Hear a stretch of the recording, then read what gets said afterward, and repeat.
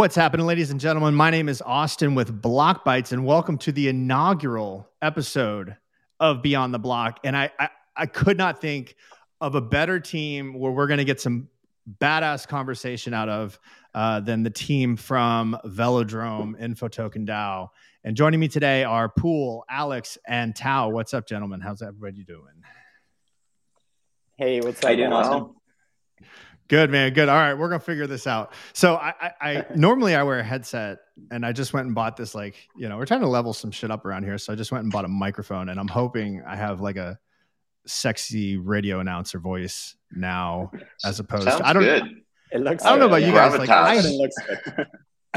I hate hearing myself on camera, man. I always think I sound nasally or whatever. So hopefully, this is a $200 fix. Anyhow, let's just do some introductions real quick. If you could tell us maybe a little bit of your history, who you are, what your specific role is at Velodrome, and we can go from there. Why don't we go in order? Pool, you wanna take us off? Yeah, for sure. Hey everyone, I'm Pool. I'm the lead Solidity dev for Velodrome. Engineer by training, and joined Velodrome through Infotoken. I joined Infotoken around, I want to say May or April of this year. And then kind of joined VDAO through that, and just got swept into the whole ride. Love it. Tao, you want to take it away, buddy? Hey guys, I'm Tao. I have a background in finance and economics. So when I joined IT, so I was also a member, or I still am a member of Infotoken. I was doing some work, doing some consulting on tokenomics, specifically vote escrow tokenomics. And Gaba kind of looked at some of the stuff that I was doing. He was somewhat involved as well. And he invited me to join VDAO, one of the VDAO core team, and VDAO, of course, on basically maximizing the strategy for Solidly. And then from there, we transitioned over to Velodrome, and now I'm part of the core team also at Velodrome, doing a bit of everything now. Early on, I was doing also some of the token economics and strategy. Awesome. Alex, take it away, buddy. Yeah. Hello. I'm Alex. I've worn a lot of hats in my non-crypto life, but in maybe January, February, I was just a sort of participant in the Solidly wars and in VDAO and all of that fun stuff. And as sometimes happens in the space, the more time I spent the more involved I got pulled into VDAO.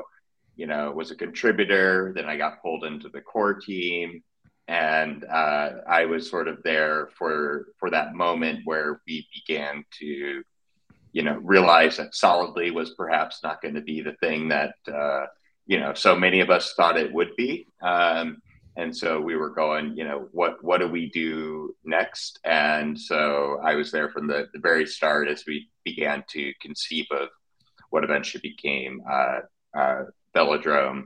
And I do a little bit of everything, biz dev, comms, marketing, partnerships, all that sort of fun stuff. Oh my God, we have so much to talk about right now. So for anyone watching, I have a long history with this team from the VDAO days. I mean, kind of up until now. And so, all right, let's start at the beginning. All of y'all mentioned IT, Infotoken DAO, which is a DAO that you all are collectively a part of. There are 100 NFTs, which are essentially your key to get in. Is that correct? Did I get the number right? Is there 100?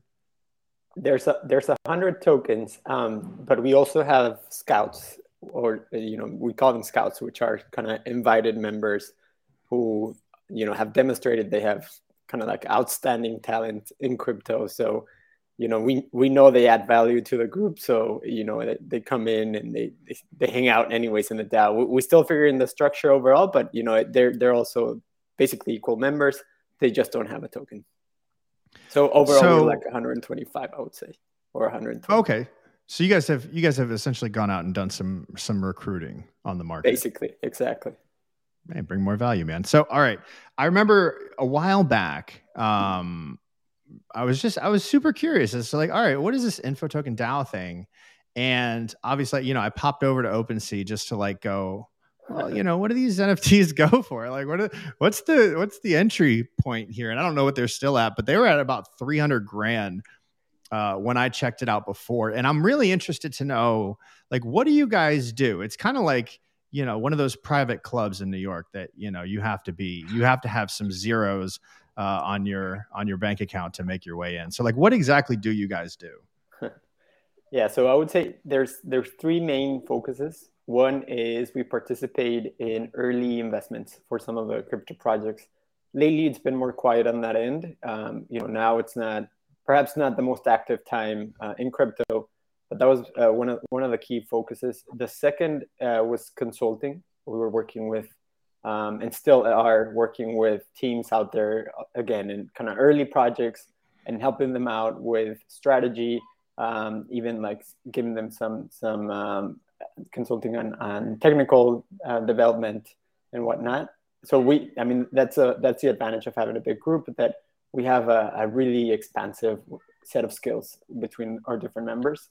And I would say that the third one would be incubation of projects. So VDAO was kind of like the first major project that we incubated and became something relatively big, and now it's Velodrome. So again, it's sort of like a mix of early investment with consulting that, if you put it together, it's incubation. So that's sort of like the three main focuses that we have.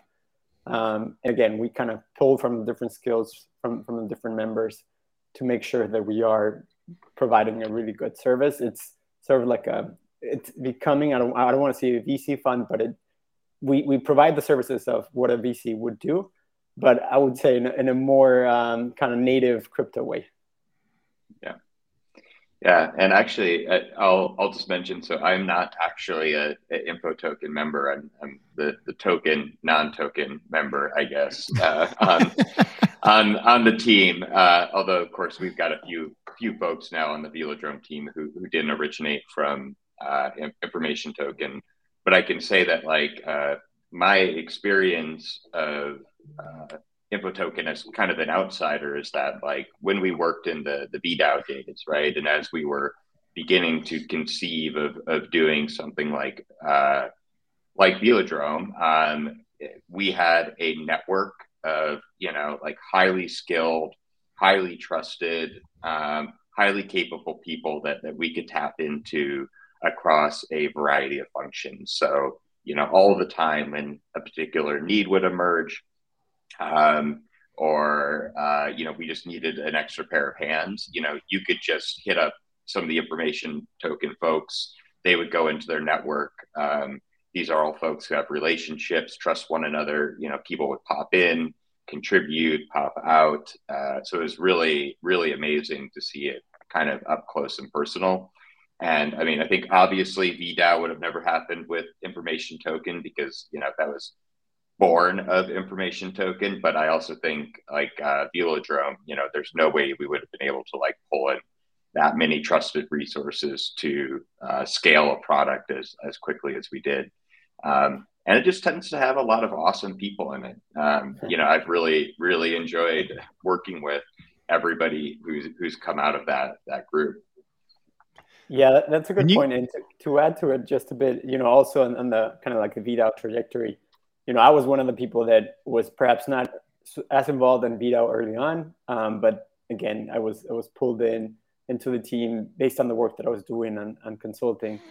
And Pull Types, he's the lead dev at Velodrome, and he's also one of the scouts at IT. So we've been finding kind of talent from the overall DAO, and at some points also we even raised a bit of funds from the DAO as we were going. I mean, just a small amount, but we knew we had that network there available, and that we could get some support as needed.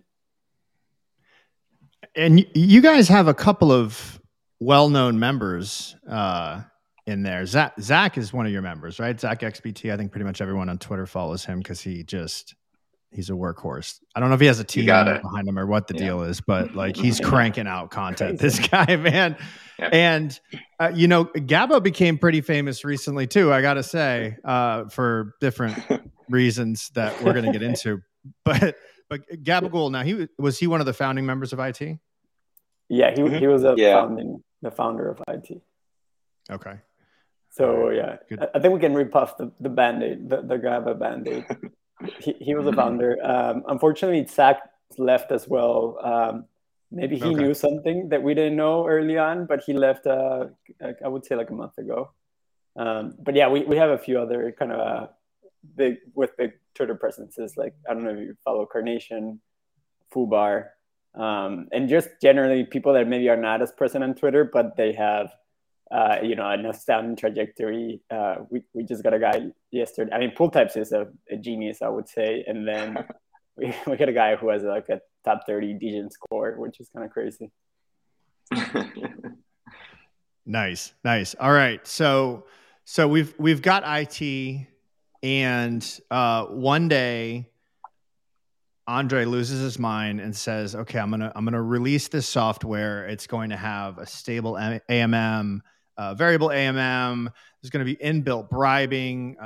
You can only get fees for the pools that you vote for, and I am going to give these he puts out his VE33 article, to which everyone got super excited. Danny was involved at that time, right? So it was going to be like the two messiahs, right? That's, which I've come to realize that if anyone's raising up a messiah, you may want to think twice about getting on that train. But so you got Andre and Danny over here, and then Sifu Gate hits, and just being in the background. I've met Danny, I've met Andre, I met both of them at the Phantom Developer Conference in Abu Dhabi. I didn't spend a hell of a lot of time with either of them, but I did get the impression that Danny's happy being out front, and Andre was not. And that was kind of going to be the relationship, right? And Sifu, that whole shit happened with Wonderland, and Danny went dark, and Andre had to distance himself from that, and it just kind of became the Cronier show after that. And so what had happened was Andre came out and said, okay, I'm going to give these VE33 NFTs, which were essentially solidly tokens that were locked, which gave them voting power to direct emissions, to initially it was the top 20 TVL protocols on Phantom, which, looking back, I think I get his rationale, right? He was about to get a shitload of people to bridge funds, mercenary or not, over to the Phantom network and enter VDAO. So, all right, where did this all come about? Who brought the VDAO idea into existence, and what was that execution like? Because I got some stories I want to share with you guys too. Yeah. I can walk through it at a high level. So, I mean, I think it was basically born of an idea of an information token member, Nick. And I think the basic idea was, they've announced this new AMM, and of course that's the moment where everybody is very excited about the potential model. But they've taken a slightly different approach, right, in the distribution of initial ownership of this AMM, and targeting it just at those top 25 protocols. So there really isn't a mechanism, certainly not a very direct mechanism for retail participation in the initial sort of launch of Solidly. But the rules are pretty clear, right? As long as you are in that top 10 or top 25 TVL, you will get a VE NFT. And so why don't we basically spin up a DAO? The entire purpose of that DAO is to attract enough TVL in order to secure a portion of that initial VE NFT. And then really, it's just going to be up to the DAO what we do with it, right? It could be that the DAO sells it, right? And there are people saying, let's just sell it right away, right? Let's take that money, distribute it to all the Weave token holders. It could be that the DAO manages it, right? And sort of plays the Solidly wars. It could be more like farming as a service, right? Where there's some sort of staking mechanism and you're earning whatever that VE NFT is generating. And so while I think maybe initially they weren't quite sure, what the DAO would end up doing with the voting control it procured, it did give retail sort of a direct access, direct ability to participate in Solidly. And of course, I can't remember exactly. We got one of the largest VE NFTs, then put forward sort of a DAO proposal. And the DAO proposal was basically like, hey, rather than just getting out now, let's actually play this, right? Like, let's play this out. Let's see if we can sort of grow our Solidly voting position. Let's see if we can sort of support the network, right? There's a lot of opportunity here. And so that's the direction that the DAO took. And then, of course, the wheels really started coming off collectively for Solidly there. And so we kept playing, right? And I think we played the best hand we could, but we can get into that. Oh my God. Either of you guys want to say anything before I just rip into this? Because this was such a moment in my life to watch all this happen. So, all right. So, the only metric that was being used to obtain one of these VE33 NFTs was TVL. And so the thinking was, we're going to launch a very high APY farm and bring TVL over, right? That's essentially what you guys did. And within 48 hours, you had $2 billion or $2.5 billion running through your MasterChef, right? Yeah. And so clearly when you said, we have some connections at IT, you had some connections, right? Because that was a massive amount of money to bridge over. And so when this is all going on, I am down in Miami at the North American Bitcoin Conference. It's me, my wife, Beebus, and the Byte Masons are there, a whole crew. And we're all just kind of like, you don't get in person with crypto people that often. So it was kind of a thing for us. We had like a rooftop party. We did some cool shit. Anyhow, I digress. So I get a Discord message from two of the founding members of my Discord, Crypto Boy and Triangular, who I trust, like great guys. And they said, hey, will you be on this multi-sig for these guys? And I trust them. So, yeah, sure. You need to put me on a multi-sig. Fine. I'll jump on there. No problem. And that's when everyone lost their fucking mind. That's when. So I get put on this multi-sig, and I immediately, within, 15 minutes of the announcement, get a Telegram message from Mike Chen. Do you guys know who Mike is? You probably do if you were in the... So he's the old CMO of Phantom. He's a young kid. I think he's 23. But he was a CMO of Phantom for a while, as it was up and coming. They call him an evangelist now. I don't know what actually happened. What I make up is the dude cashed in heavily and stepped out, right? But anyhow, so I digress again. So I get hit up by him going, wait a second, hold on, this might be a scam. And I'm going, what the fuck did I get roped into here? Like, I'm just trying to enjoy a nice Miami vacation with my wife. And so anyhow, we all jump in a Telegram chat with you guys, and the multi-sig is set up, and he's like, wait a second, it's a 3 of 4 multi-sig, and there's only 4 of you guys, so they could effectively bypass you. And I'm like, oh my God, what's going on? So I hit up Sid from Spirit Swap, I'm like, Sid, come over here, just get on this multi-sig with us, so that way we have a guarantee. They got to get one non-team person to sign off, which he graciously did. And I have never, I've regretted a lot of things in crypto, but I felt really bad about asking him to be on this multi-sig, because that set off a trajectory of people shitting on Spirit Swap, which we haven't really gotten into the story as to what went down yet, but I think we're about to. So, all right. So I'm sitting in the Hard Rock in Fort Lauderdale. It was like a vacation trip. Beebus was there, like 6 of the Byte Masons. We had the guys from Taro were there, and Rob from Revest. And we just had, a commingling of crypto people. And Beebus walks up to me and he says, Scream and Eerie are about to vamp attack the VDAO guys. And I'm going, what the fuck is going on right now? And he said, yeah, they're going to launch OxDAO and essentially try and suck liquidity out of them. Now, at this point, if you were to pause the scene and go, what's the real problem here? Well, we had Iron Bank, we had Abracadabra, we had all these non-native Phantom projects that were coming over and pumping TVL on the chain to do exactly what you guys were doing, but for some reason they made you the enemy, right? Yeah. And so Oxdow gets launched, and that week is when I watched the beautiful Phantom community crack in half. I watched it all change, and it changed on like a world stage as far as I'm concerned, because that was when, everything, it felt like everything we had built until that point, the come on over and be a part of what we're doing community, became publicly just shit all over.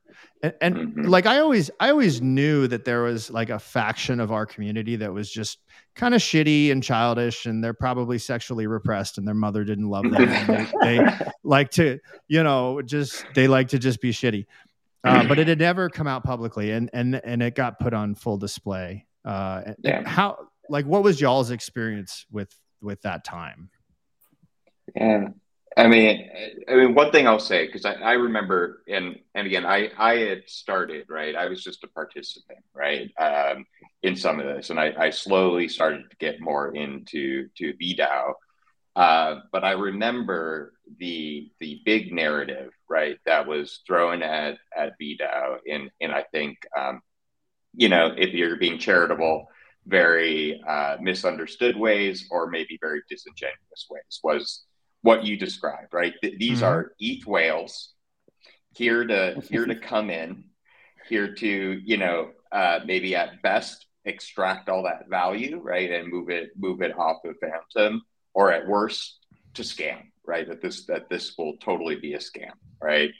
And it's so funny, having been on the inside, not being a whale, not really even meeting too many ETH whales, in the context of this, that like all the discussions, in VDAO were always about kind of what I described as the original, mission, which was, how do we make, participation in Solidly something that is accessible to all?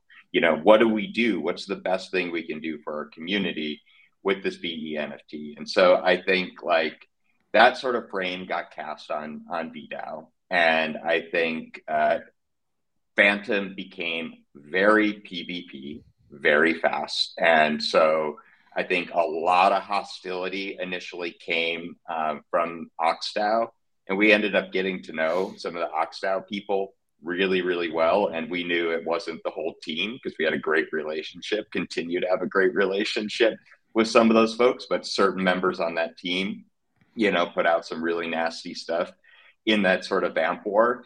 And I think the vamp war was, like fair enough to an extent. They were doing the same thing, we were doing, which was, providing a different mechanism by which folks could participate in the system. But then I think you watched what happened to Oxdow, which is then every single partner in the context of that group then turning against each other, and having folks like Scream actually like dump on their own project, right? So many of the things that I think VDAO initially got accused of, or we said we would be the folks to rug, we would be the folks just to extract all the value out of Solidly and move on. I think we saw that actually happen from the folks who were the loudest about saying we were going to do that. There might have been a little bit of projection there. We never dumped on our holders. We never deposited a VE NFT for exit liquidity and that kind of stuff. So it was pretty wild. But yeah, Tao, cool. I'm curious for your recollections of those days too.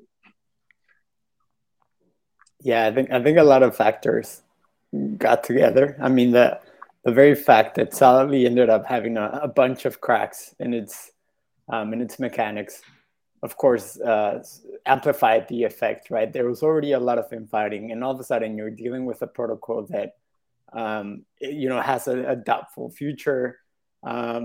plus, you know, a lot of people tried to build on top of it. You know, we had SolidX and Knoxdown building kind of like the convex layer, which, you know, accentuated even more. It added another layer of stuff that was perhaps not working as intended. So all of a sudden you have a lot of stress. The Phantom ecosystem had the limelight on it, but at the same time, even the Phantom network was having trouble. So everything just kind of, I would say the stress levels went way, way up. We were just trying to do our thing, which was kind of maximize the value, as Alex mentioned, to weave. I mean, especially since we had so much of the attention, right? We were specifically really careful in every move that we made. You know, when we realized that Solidly was not gonna have kind of like the future that everybody expected, we started making some moves to diversify away from it. And of course, we were really criticized early on, but later it turned out it was the right move. But anytime that we wanted to do something like that, we would have to be very careful about the optics of it as well. And yeah, I mean, we feel sorry as well for all the people that had worked so far on building the Phantom ecosystem and kind of preparing for that moment where people would come over to the network, and then having that kind of result with Solidly and everything that happened after that. And, you know, especially because we also saw the potential, right? Like we saw Solidly really had a lot of, you know, a lot of really good ideas behind it. And, you know, also why we ended up deciding to launch Velodrome. We knew it had potential. So it was just really unfortunate that perhaps everything felt like it was really sped up, right? And perhaps rushed too much from the code itself to everything that, you know, perhaps the launching mechanism, the timing of it. It was also, you know, past the peak of the cycle. So it was sort of, we were already coming down, which had perhaps also some pressure on it. So it was so many factors that came together and really made it a messy experience for everybody involved. But yeah, yes, as Alex mentioned, we're now speaking with many of the teams from Phantom that are moving over to Optimism now and collaborating with them and trying to make now a new type of a foundation on Optimism.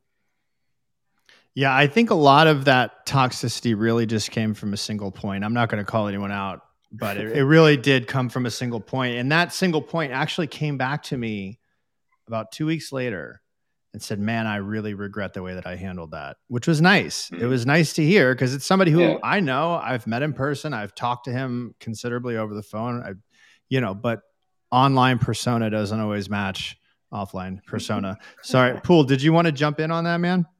No. I mean, I think the other two covered it really well. And, you know, I think, you know, me personally, like I like to stay out of the drama and stuff. But, you know, I think, you know, just the way, like, you know, I think the whole situation was happening sort of and being framed like from the outside versus like, you know, me kind of seeing what was happening in the inside. I can just attest that it was like a totally different narrative, I think, that was like being built outside versus what was actually going on. And I mean, you know, I think Tao put it really well, you know, like obviously like if we're gonna go, you know, launch VDAO, create this like farming as a service project for Solidly, like, you know, obviously like we have to be invested you know, in the project. We obviously had to have thought it was like a, you know, a good idea. And I think a lot of you know, especially when we decided to, you know, build Velodrome, go back and like really study Andre's mechanics and sort of like his motivations behind everything. You know, I think a lot of those issues were like really meaningful to solve, right? Like I think at the time, you know, I think like Olympus, you know, the protocol on liquidity was like a pretty hot trend, and then you know, I think some protocols tried it out, and then, you know, it's also pretty hard to kind of like bootstrap that mechanism. And I think like you know, the whole idea of being able to bribe for liquidity was still pretty hot, but you know, we had a lot of people just like overpaying for it. And so I think it was, you know, just overall like a pretty interesting way to just sort of like try to attack all these different problems with like one project. And it was definitely something that you know, we just wanted to kind of like create the opportunity for, you know, like non-Phantom native participants to get involved, which, you know, I think is always a good thing. Yeah, I actually want to dive into that a little deeper with you in a second, because you brought up a couple of good points that I think we definitely need to hit on. So when all this was going on, there's a weird, I don't really know how to put it. I guess you could call it human nature, but it seems to be amplified in crypto, where people, they like being a part of a group, right? And I don't know whether the leader of this group knew what he was doing ahead of time or just kind of panned out this way. But like the United States is famous for never letting a good enemy go to waste, and because it tends to bond your people together, and for whatever reason they put that target on you guys, and subsequently they put it on me and they put it on Spirit Swap. And what ended up, I was just getting lambasted by people, and I'm like, guys, I'm just a signer on their multi-sig. They're like accusing me of getting $1 million from you guys. One time your DAO voted to give me some tokens, and I told y'all to keep them, but what ended up happening? Yeah. So I was in a Discord with all the big projects on Phantom, not all, but most of the names you guys know, right? And including Spirit. And this is when the idea came down to start OxDAO. And it was really only a couple of parties, but if you were a part of it, you were either going to be a part of it or conspicuously excluded. That's basically the way that it was going to go. And they excluded Spirit to their face. They said, you guys can't play. Like, you're not invited to my birthday because you're on. Yeah. Now, in all defense, in all fairness, maybe I want to say, I think some parties, due to competition or whatever the case may be, were looking for a reason to exclude Spirit. And we gave it to them by, I'm close to those guys. So that's who I reached out to go on the multi-sig with you.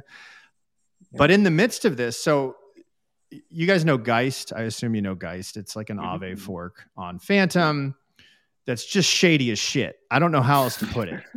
And they went and launched Blizz over on, I think, Avalanche. And when Luna crashed, the Oracle couldn't keep up, and somebody played the Oracle and basically emptied the coffers. And they just launched Radiant over on Arbitrum, I think, and like at Genesis minted themselves 20 million tokens that they didn't tell anyone about and started farming it. And like all this shit's going on, right? So this is that team that just, it feels, there's just no way for it not to feel shady as shit.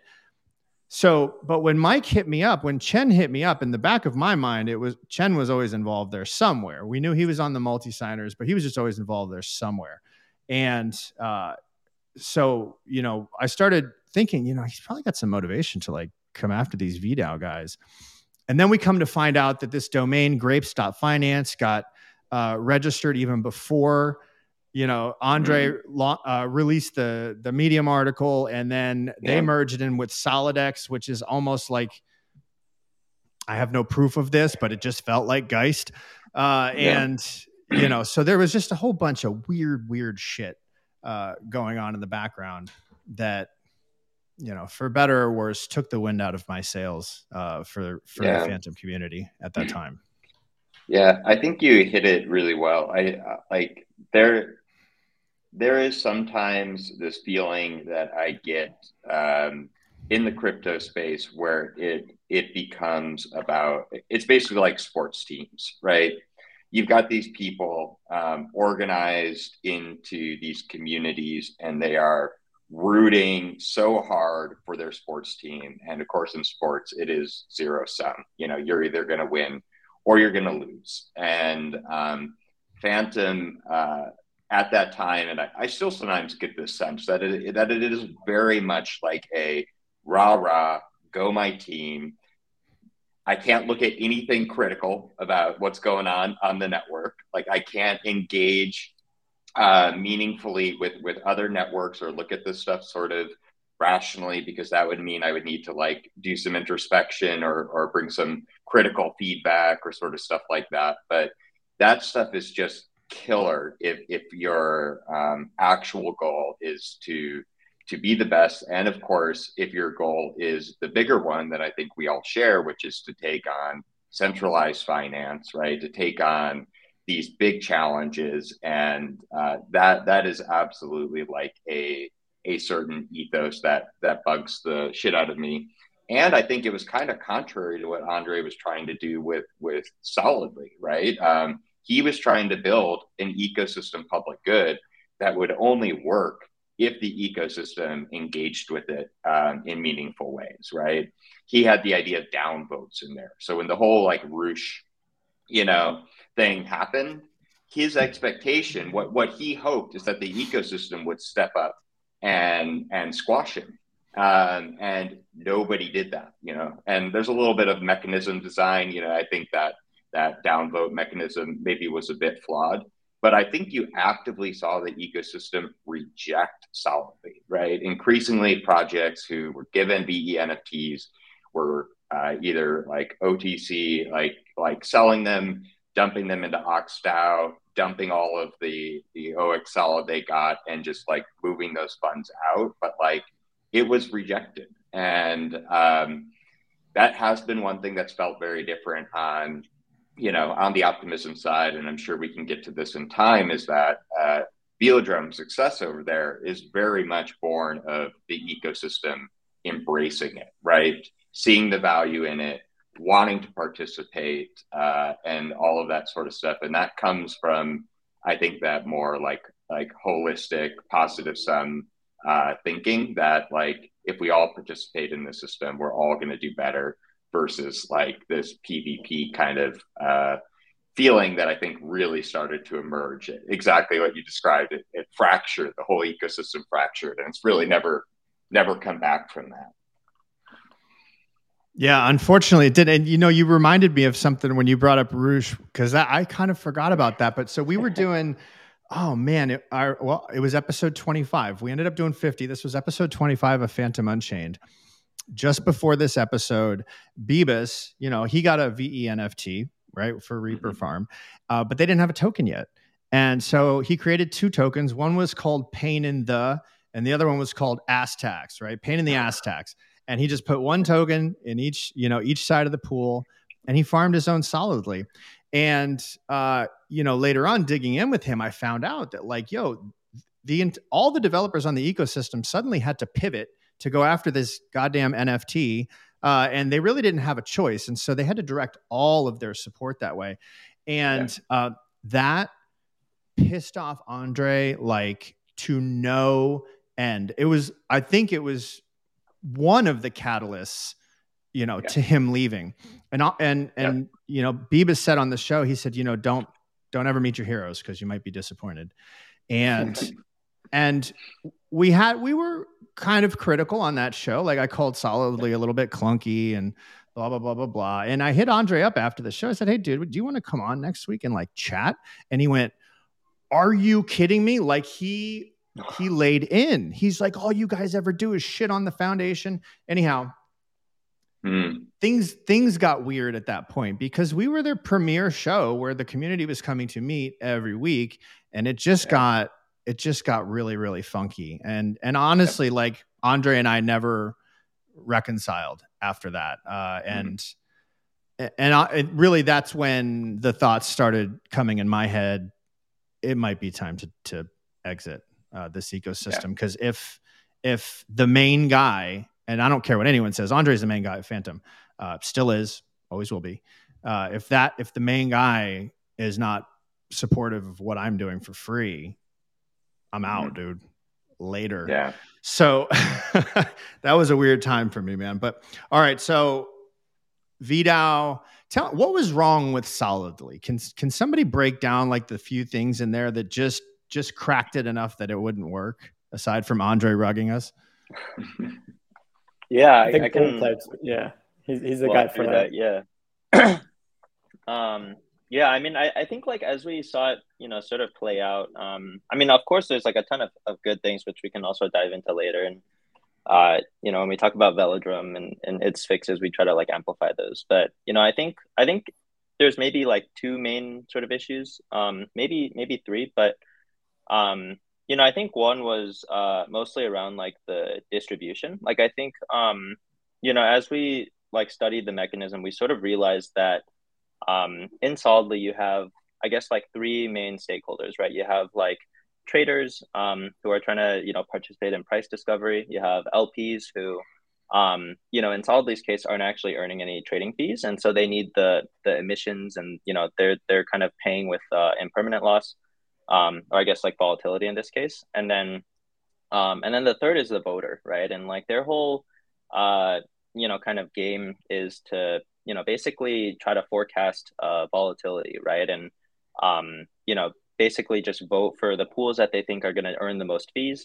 And then they usually need to buy the VNFT and make sure that like that decision is kind of profitable, right? And so I think in the end state of Solidly, what was supposed to happen is like all three of these parties, they'd all kind of like try to be more and more profitable, and somehow the protocol's emissions would sort of end up with the pools that are generating the most fees and have the highest volume, right? And there'd be this nice equilibrium between all these pools, which kind of solves like the whole how do you incentivize liquidity and like properly pay for it for a DEX. And obviously like that didn't really end up happening for a couple of reasons. I think one was the initial distribution for Solidly, I think might not have been done the best with like an airdrop, right? Like I think when you give everyone this kind of massive amount of VNFTs before the protocol is even started, you sort of dramatically lower like the cost of any voter, right? Like all of a sudden they don't really have a cost of doing business. They can kind of just like vote for any pair, and like for them it won't really cost anything, right? And so there's sort of that kind of like initial kind of issue, and of course you need to airdrop a little bit just to get everyone bought in and stuff like that, but I think the initial amount was just like way too high. And due to the sort of like VE33 mechanism, I think it also created this like sort of like centralizing effect, right? Where the people who really kind of took up a lot of the voting power in the first 2 weeks, all of a sudden didn't really have to continue buying into the system after those 2 weeks, right? And similarly, anyone who wanted to buy in maybe like 3-4 weeks after the protocol was launched, their costs were all of a sudden way higher to match like the voting power of like the early voters. I think the second thing was this kind of like exploit or sort of like mechanism kind of trick that folks ended up kind of gravitating towards, which was creating these sort of dummy pools and just voting for your own pairs, right? And I'm sure like that obviously isn't what Andre intended the protocol to be used for. But what ended up happening is it almost became like this optimal play that you just had to do. Otherwise, the people who were doing it would dilute you, right? And we sort of saw that, and saw that the kind of like the end state of Solidly was sort of shifting towards something that really wasn't like the intended end state. And so I'd say that was kind of like the second main issue. Yeah. And then I think the third is actually but yeah, just like one more comment. I think the third is go for it.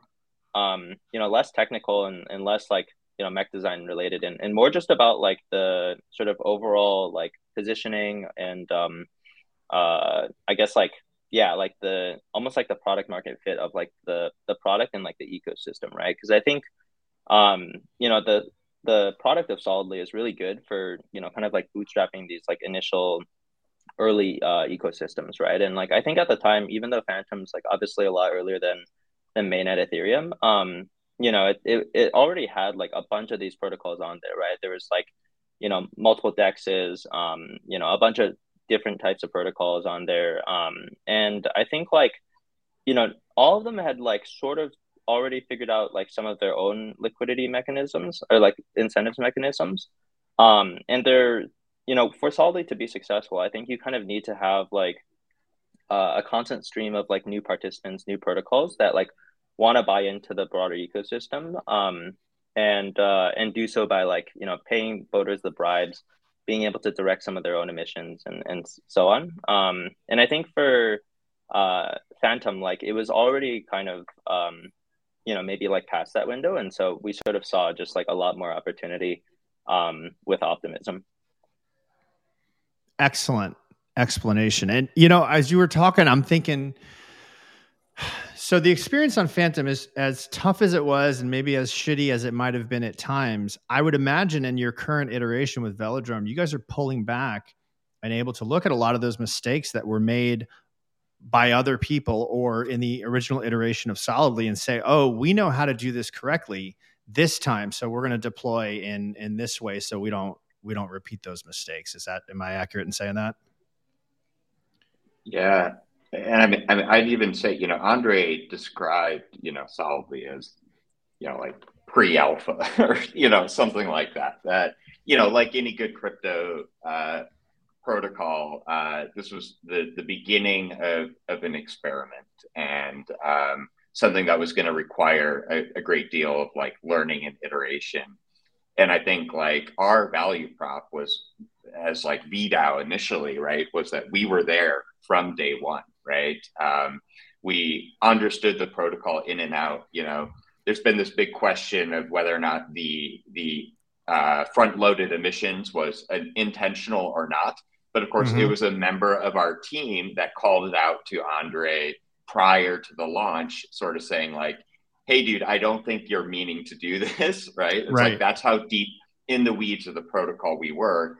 Then we got to watch the experiment play out in real time. I think we were constantly sort of keeping a mental inventory of what we needed to do. But when it came time for us to sort of like sit down and go pen to paper, we could just look at, okay, here are the things that worked really well, right? Here are the mechanisms that still hold a lot of promise.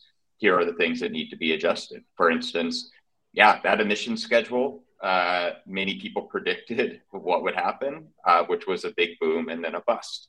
And most of the forks, right? Most of those that sort of did a Solidly fork went with the same emission schedule.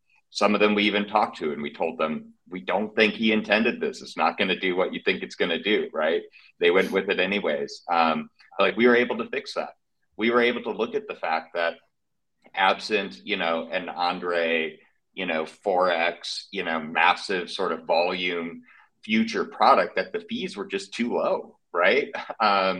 And so we were able to like dial the fees up slightly. And so we were able to basically take everything. Well, and of course the bribes were completely broken, which is a whole other thing. And if the bribes don't work on something like this, the whole flywheel won't work. So we were able to take all of this, right? Some things that we tweaked, some things that we just like fixed bugs, bring it over to an ecosystem that, to Pool's point, we thought had a much better product market fix.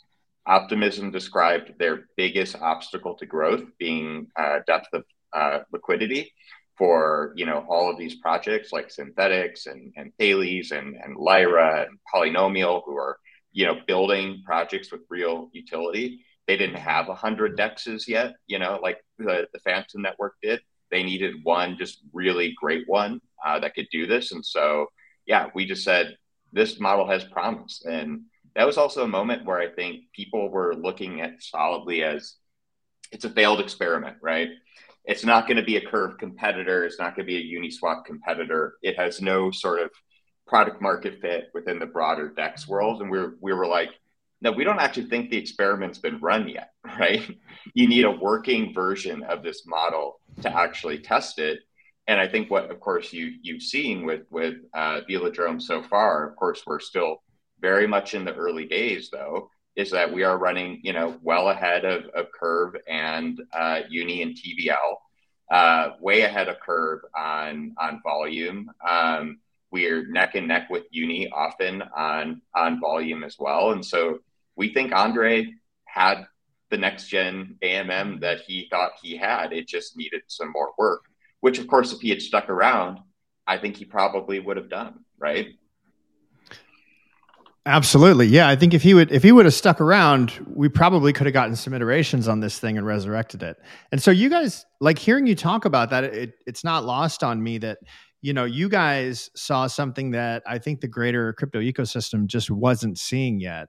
And you took a huge risk, like banking your horse on this idea that we hadn't seen it be successful yet, but we had seen some errors in the iteration that you guys knew that you could turn around and fix. And I would say, just from, an outsider's perspective looking in, you guys are doing a damn fine job of that thus far. Wasn't there? There was some. I remember hearing some sort of way that you could vote, get your bribes, and then switch your vote on the original Solidly platform. Is that right? Yeah, that's right. I think like what people were doing was yeah, I mean so yeah, there's a couple of things going on there. Like one, a lot of those bribes would be sort of streamed, right? And it was almost like, someone puts in a bribe, then you start voting for it, and then you just start collecting the bribe, right? And that's great and all that, but obviously once you switch the vote, your vote for the first one kind of like, it doesn't really like register anymore, and then or at least it gets diluted. And then once the epoch flips, like all of a sudden you could have voted for like every pool and collected every bribe, and the poor voter out there who's like dedicated to this one pool is just like totally getting diluted, right? um yeah.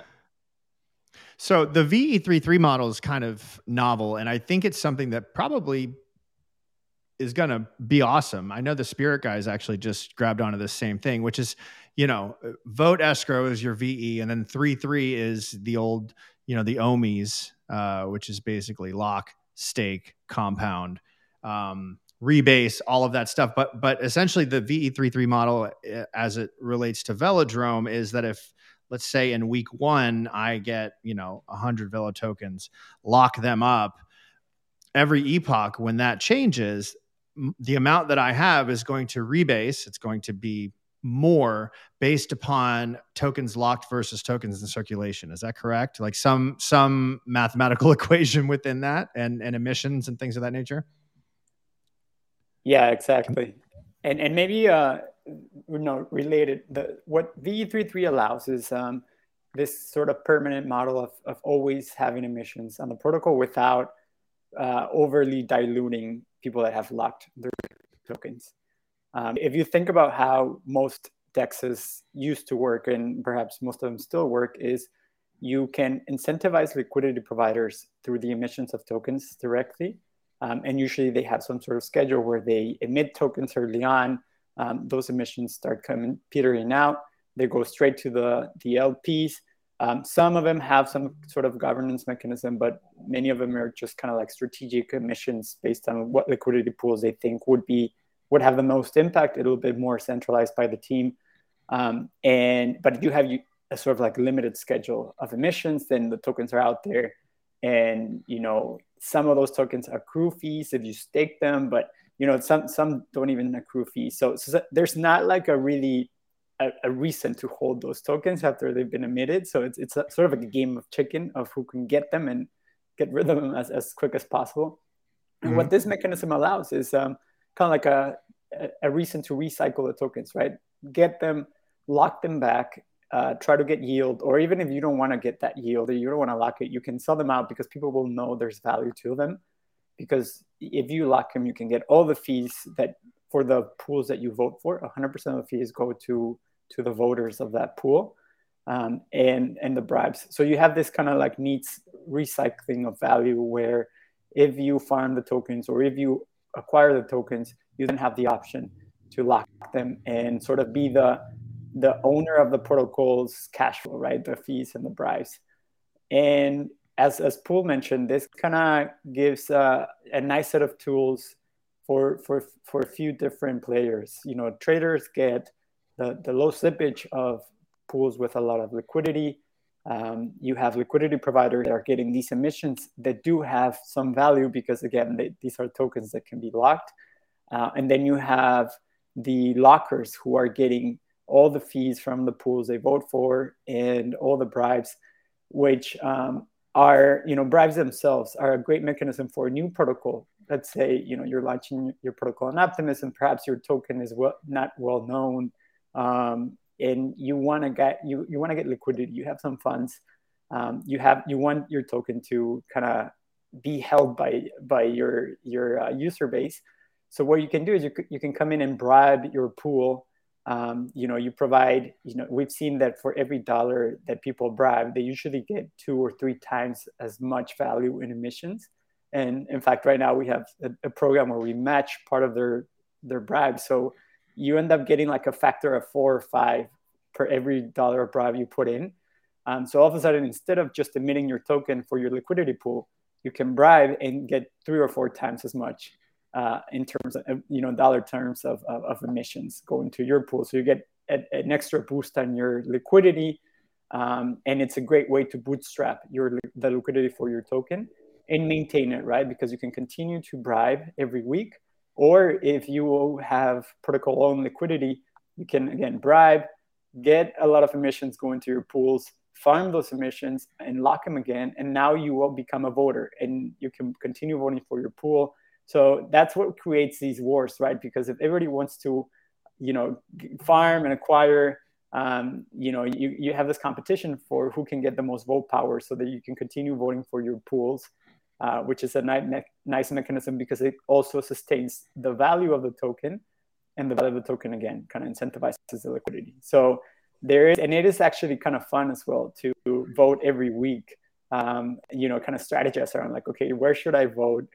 We as a team even like speak about our personal kind of positions on VEVLO of like, oh, who did you vote for this week? And then we see the results. Yeah. So it is fun to kind of compete around like who's getting the most yield, and just kind of vote around every week. And again, you have new players coming in sometimes that, new protocols launching, and in this case on Optimism, that come in, bribe, and now it's a strategy of whether you even want to get their tokens so you can farm the emissions that are going to their pools.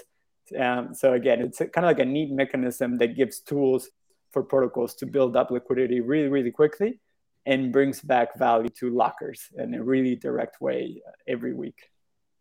Yeah, and one thing I'll just underscore there is, one of the most novel aspects of this, right? It was in Andre's first article, is that rather than the sort of fees generated by the protocol, like in the case of Curve, being distributed amongst all the lockers, right? The fees generated only go to the voters of that specific pool.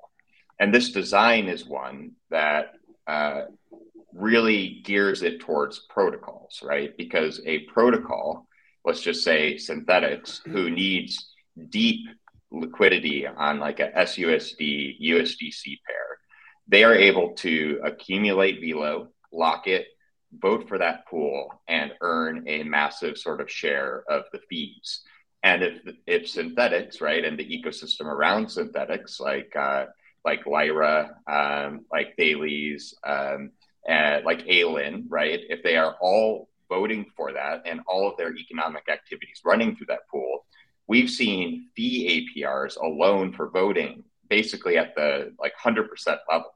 So these protocols have the ability to build basically millions in TVL and be earning in fees the cost basis, associated with the underlying, cost of building that position. And when you compare that to bribing on Curve, or the other way, many protocols are incentivizing liquidity at times. On Optimism right now is through Arrakis, which is basically, emitting tokens to LPs on UniV3. It's like 5 to 10 times more capital efficient to be bribing on Velodrome, right? And that's the sort of like crazy numbers and the power of the flywheel that is actually a little tough to wrap your head around. And so like another thing that we've, I think, learned in this experiment is like, there was no Danny there, right? To explain, all of this, to the community, like to really help protocols and individuals understand how to participate in the system. And likewise, because we've also entered a bear market, crypto Twitter that would ordinarily, be writing all these threads and all this sort of stuff has gone a little quiet. And so, it's fallen on us to, run these numbers, have conversations with protocols, say, look, how much are you spending here? All right, how much liquidity are you getting? Okay, let's show you exactly what that can look like on Velodrome. And that's why if you look at the numbers on bribes, if you look at the number of total pools on Optimism, if you look at sort of voting APRs, it's just been a line up and up and up. And that is why Optimism brought us in, because they want that sort of flywheel feeding not only the existing protocols, right, that were struggling with deep liquidity at value without diluting themselves, but also to onboard, all the economic activity that will sustain optimism for the long term.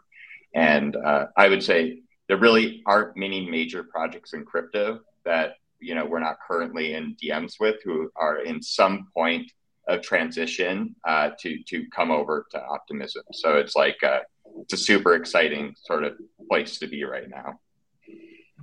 Man, I love it. All right, so you throw the word flywheel around a lot. I think you did a really good job on explaining that flywheel. And so with the emissions, and I remember over, when this all happened on Phantom, farming and going, this can't be right. Like, I was on SolidX going, wait a minute, what's going on right now? Like, it was just straight up printing money. But, that ended very quickly.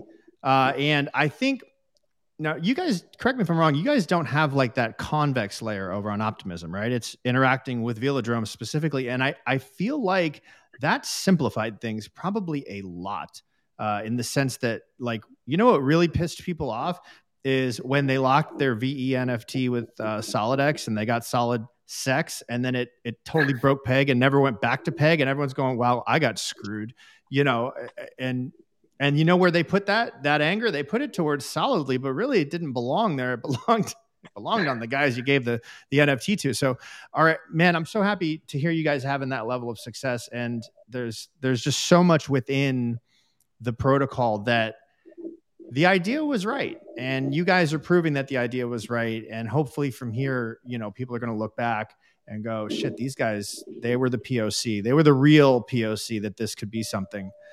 And how's your experience been building on Optimism? I mean, as a a layer 2 network that has been heavily incentivizing, which is great. Like, there's such a nice rush, and they've had the balls to do it in a bear market. Good for them, man. Like, what's it been like building over there? How have you found it to be?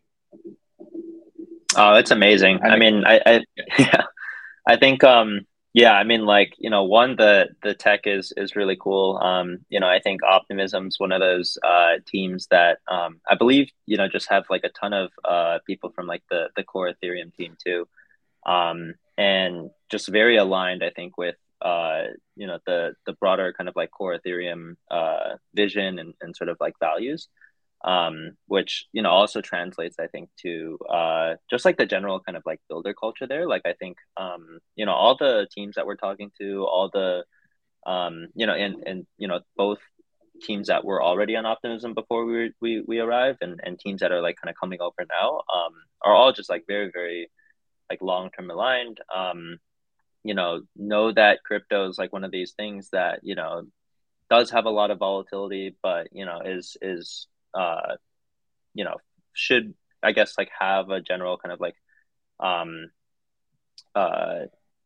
sort of like perspective in the long term. And I think just overall, I know I'm saying long term a lot, but it truly is one of those ecosystems that I think just everyone kind of like in it like knows what we're kind of like building towards, and I think is like really respectful for when the token price like doesn't go up like 2x every day, and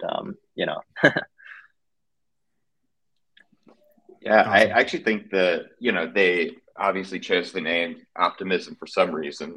I'm not quite sure, but it's a pretty good it's a pretty good frame for what it feels like, working with the foundation. I mean, the foundation gave us, a $150K grant to bootstrap Velodrome to bring it over.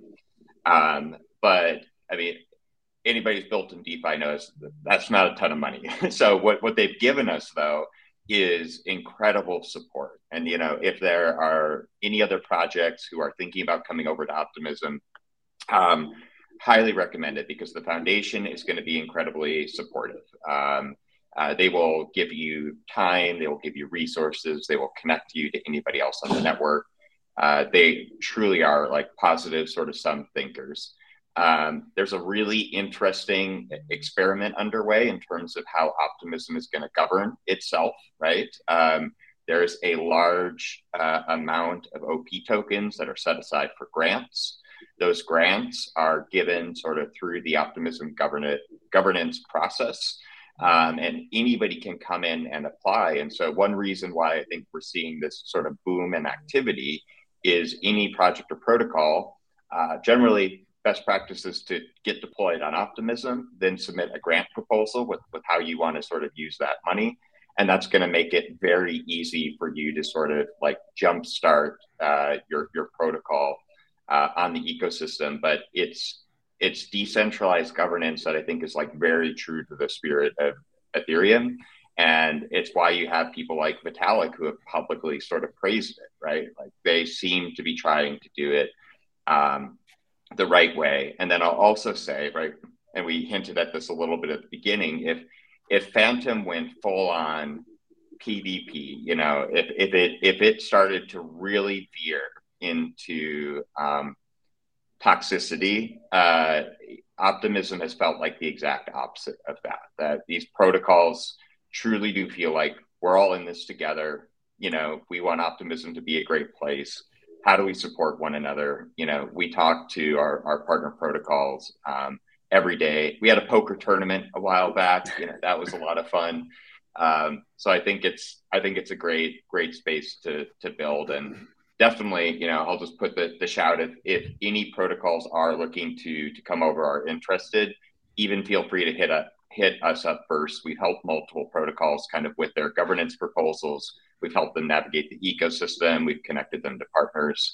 So just know we're trying to live that optimistic ethos as well. Yeah. Boom. I would also add that you see the results, right? You on Optimism, even though it's a bear market, we're seeing all the big names from mainnet coming onto Optimism. They're sort of choosing Optimism as their layer 2. Perhaps they'll choose other layer 2s as well, but we already see a lot of interest, and they're very, I mean, if they haven't deployed already, they're very close to deploying on Optimism. And this is something that perhaps you wouldn't see on you know, alternative layer 1s, even after they have launched their incentive programs, or in some other L2s that have also tried to do the same. Here, they've been very, very successful at attracting the big names, which is kind of setting the foundation, right? Like, even though it's a bear market, it's a tough place, you know, maybe tough timing to be betting big on crypto. But, you know, next bull market, as soon as it comes around, you know, we're pretty confident that Optimism will be a really good place to be in. Let's go. I love hearing that, man. You know, I was getting early on vibes, you know, because when networks are new and it's like, damn, we're all in this for the success of the network, man, that is a good place to be. And, you know, just hearing the way that you interact with other protocols with Velodrome specifically kind of puts me of the thinking that you guys have this unique ability to potentially be the hub that brings a lot of these other protocols together due to interacting with them so often. And so, not to take a weird turn or anything, but I'm gonna because there was I'm in the gym the other day, and so prior to this, like I heard, you know, oh man, you know, the Velo guys had some money taken out of their wallet, and fuck, you know, you never like hearing stuff like that. And of course, Twitter, I have everyone on notification, so my phone's just constantly, and I have you guys on notification, and I saw the statement, and I went, no fucking way. Like, is it April Fool's? What's going? So the statement basically read that we've identified the person that took the money out of our wallet. It was Gabagool, who we've referenced earlier, was the founder of Information Token DAO, was on the Velodrome team, was on the VE DAO team, actually came on my show once, moons ago. Can you guys give me like the back end view of what really went down, like the stuff that you don't read on Twitter, if you don't mind? Yeah. Happy to take a shot at this, and I'll give it sort of from my perspective. So I woke up in Dublin with 102-degree fever because I was sick with COVID overseas. Absolutely no fun. Opened up Discord, you know, as I do, one eye open, slightly delirious, and we had a community member, lucky timing, who basically said, hey guys, I think the EOA wallet is breached. And just to give a little bit of context, we basically had two primary wallets. We had our sort of main wallet, which was a multi-sig wallet. This is where, you know, all the sort of primary funds of the protocol lived. And that's where the Optimism grant is. You know, that's where protocols who were sending us bribes to help distribute, it's where they were sending things. But we had this separate EOA wallet whose intention was really just to make it easy for our protocol and team members to vote with their VE NFTs, because we've got a bunch of VE NFTs. It's a very time-consuming process to do that sort of voting. And then it also makes it easier for like payments and distribution of salaries and things like that. One person could do that versus needing, you know, five people online at any given moment. Now, the intention with that wallet had always been that there shouldn't be too much money in there, right? It should just be for these operational needs. But it got away from us a little bit because those VE NFT positions were generating fees. Money was sort of piling up there.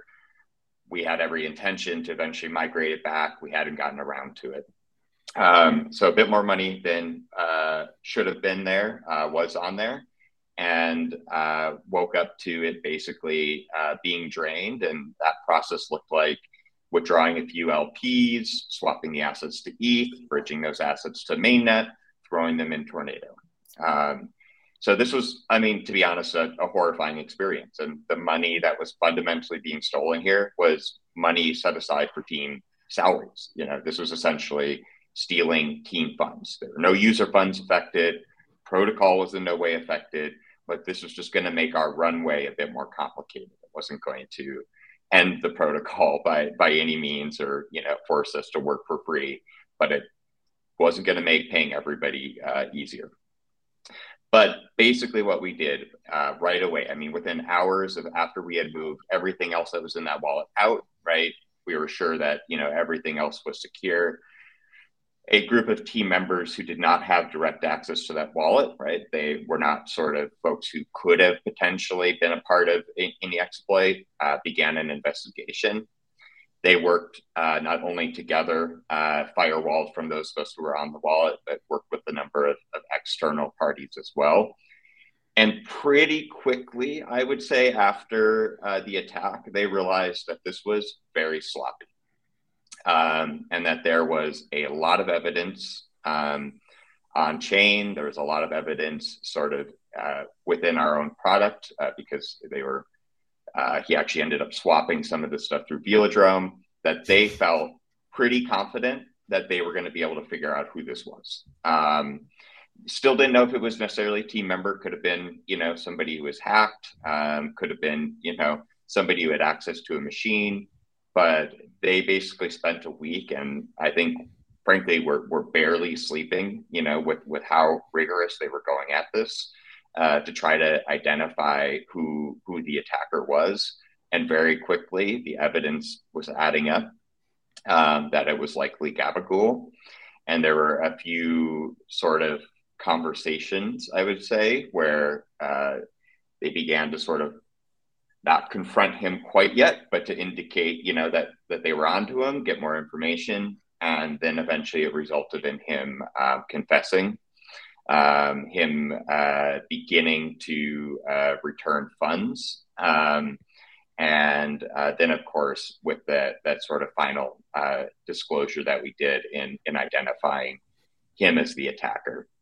And, you know, while we haven't publicly shared all of the evidence, I think, you know, at some point there will probably be like a larger dossier, but I know the initial reaction to our disclosure was no fucking way, right? No fucking way it's Gabagool. And like, I can tell you personally, and I'm sure I speak for Tao and Pool, we went through the same stages of grief. I mean, I was still sick with COVID for another week, and Gaba, after having done this attack, was reaching out to me and being like, hey man, how are you doing? You know, I'm so sorry this is happening to you, you know, happening to you and to us. It's like, sending you love, right? And I had to go through this exercise of the same guy who pulled me into VDAO The same guy who's like acting like he, like he cares about me, loves me. It's the same guy who has basically put our entire project, months and months and months tireless work at risk. And so thankfully, he made that public disclosure. And I think that closed the book for folks and those who were skeptical initially. And like I said, I think eventually more will come out here. But the net, of course, is that we ended up, I think, getting quite lucky in that all the funds were returned in their original form.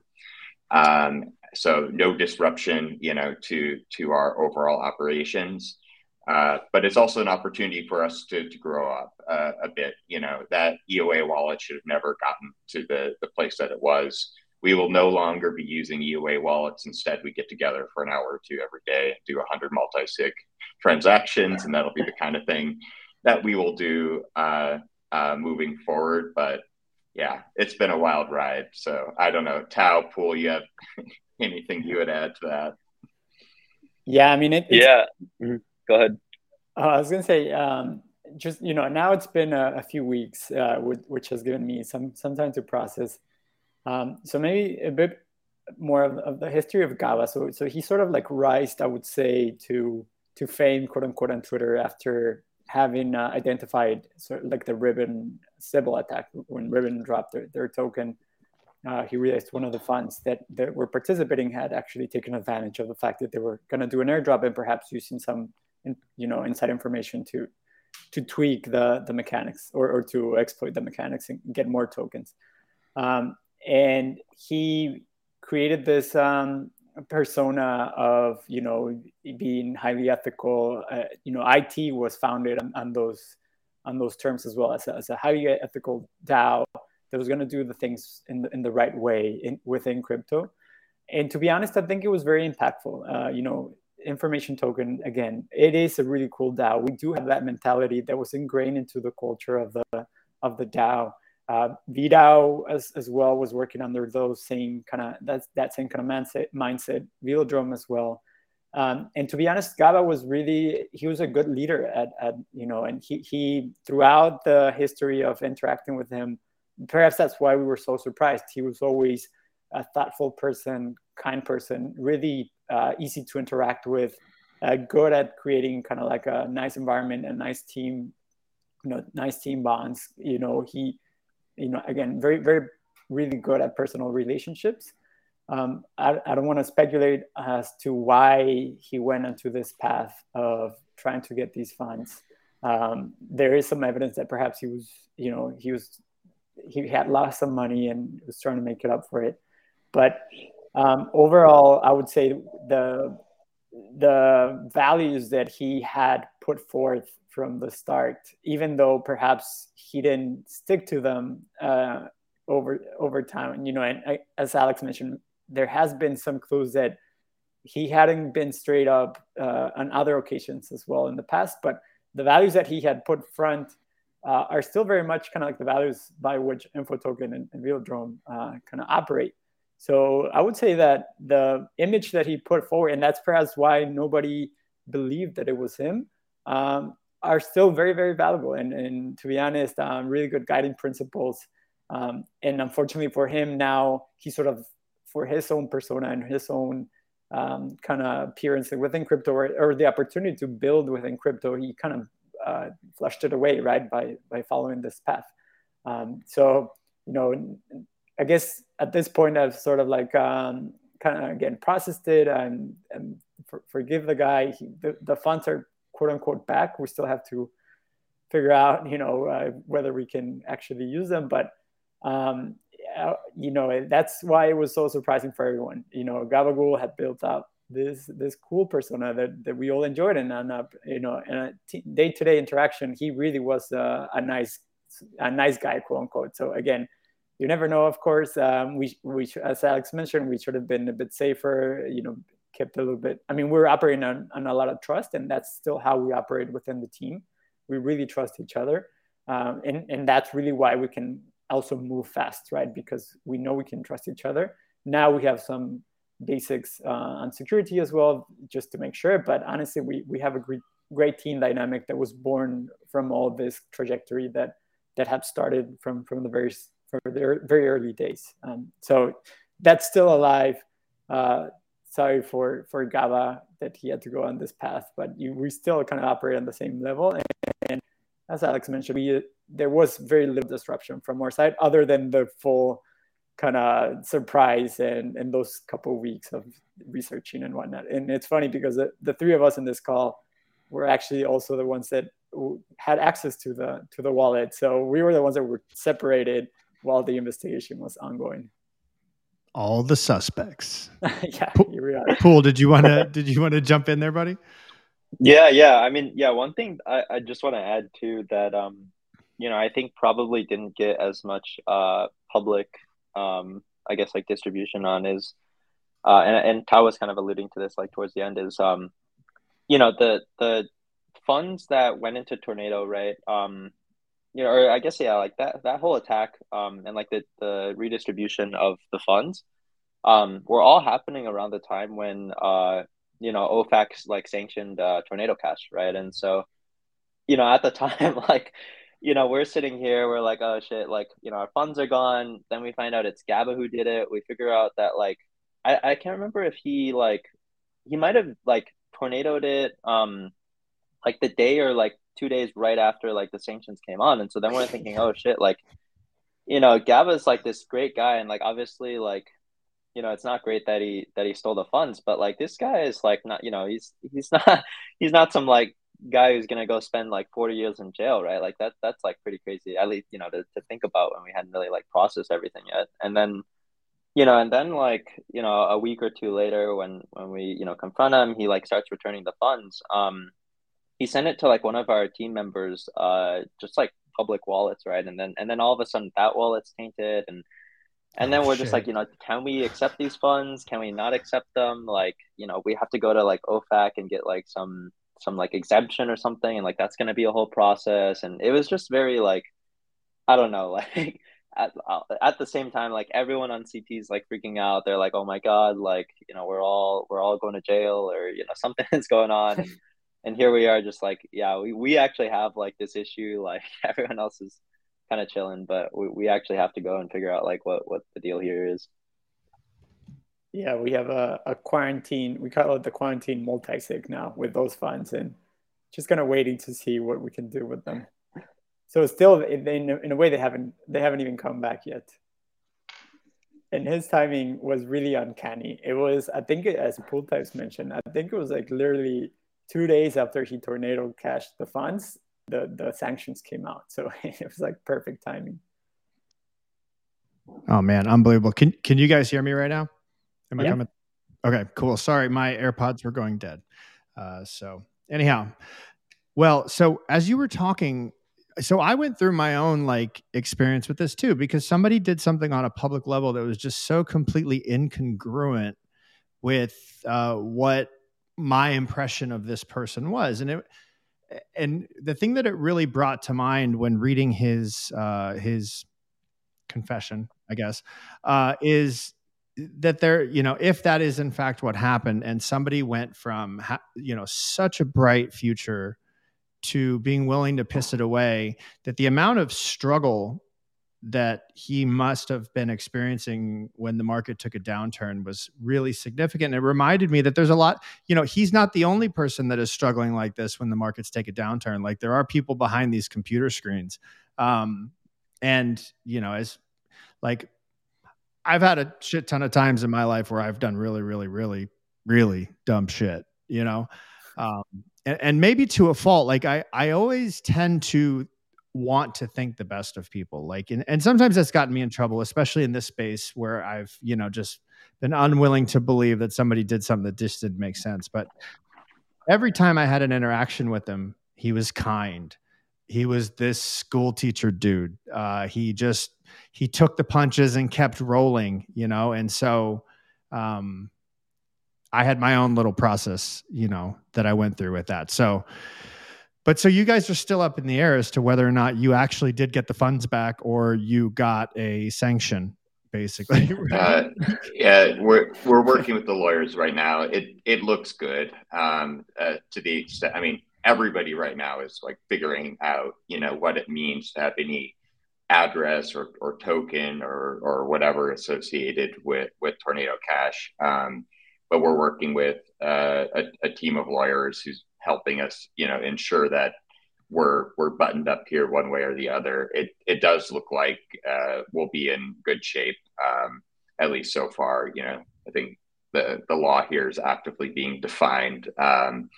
But yeah, that was one of the major stressors, right? Even after we got it back, was, will we be able to actually put this money to use?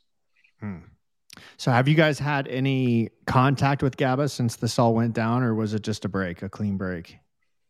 So I think a pretty clean break. We were in communication with him, obviously through the sort of returning of funds. And as soon as we had the sort of funds returned, and of course, information token was going through a similar exercise because there was a lot, on that side that also needed to be just secured. But I think as soon as the public disclosure went live, this communication, ceased insofar as I know, with anybody on the team. Yeah, maybe Awesome. Just one additional other news that we got over time was that, so some of the Velo tokens that we're gonna go back to information token for being the DAO that incubated the project.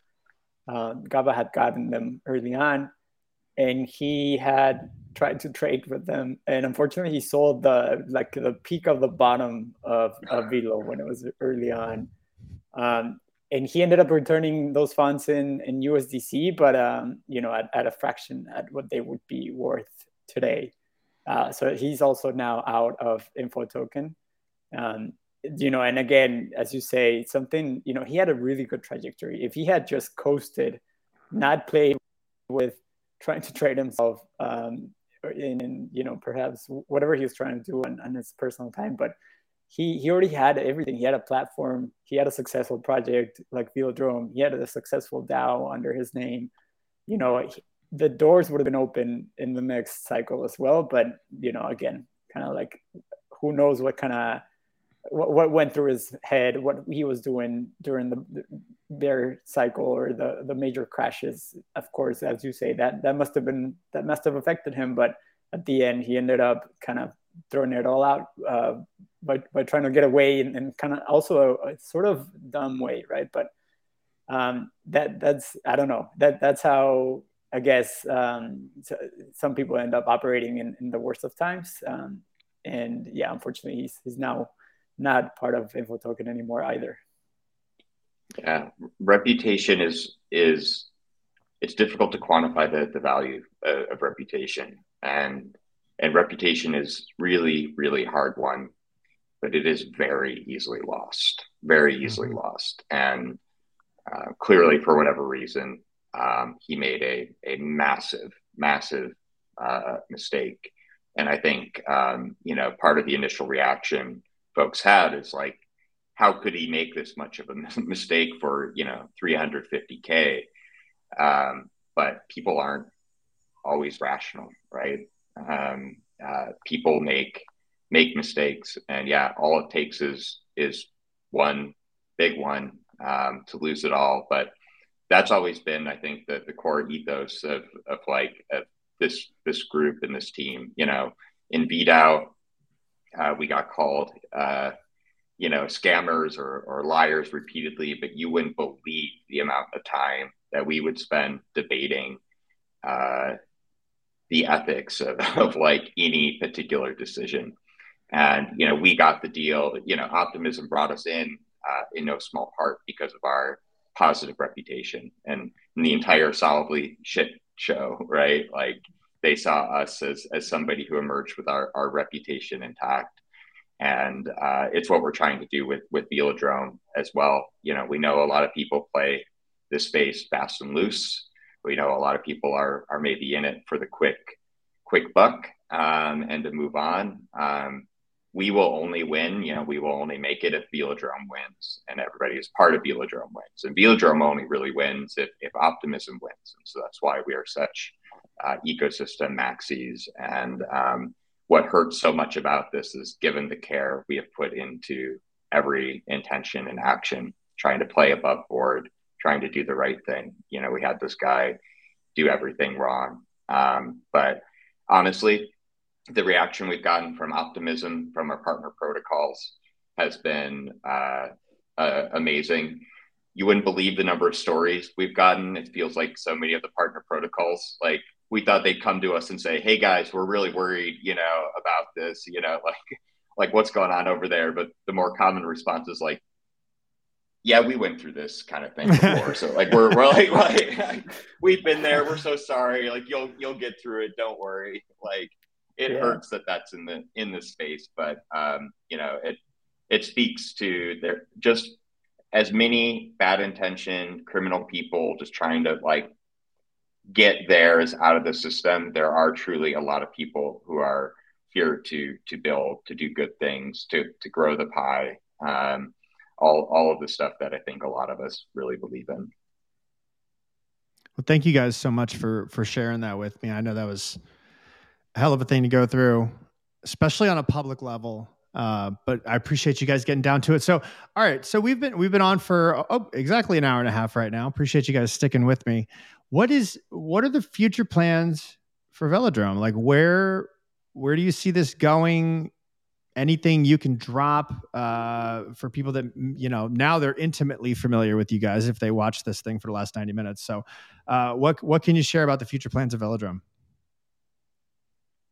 Yeah, I guess there's a couple things that we have planned, but I think the most exciting one might be essentially this I guess like our version of like a convex layer, but it really like won't be a convex layer, I guess.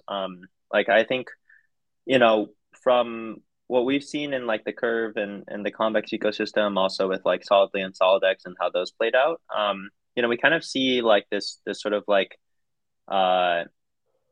fragmentation of like value accrual on like all of those platforms, right? And like I think when we initially launched Velodrome, one of the things that we wanted to make sure was that there wouldn't really be a need to create this like liquid, kind of like locking derivative, right? That essentially this like convex type of token to like maximize the LP yields and kind of like aggregate vote power and all that.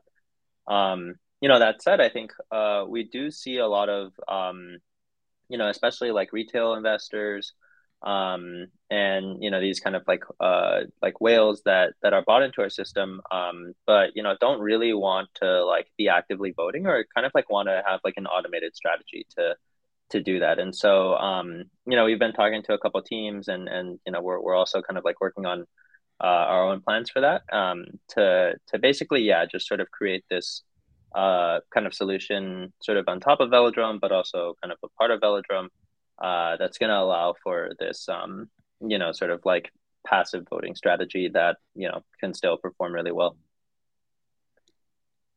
Amazing. Anything else you guys want to chime in?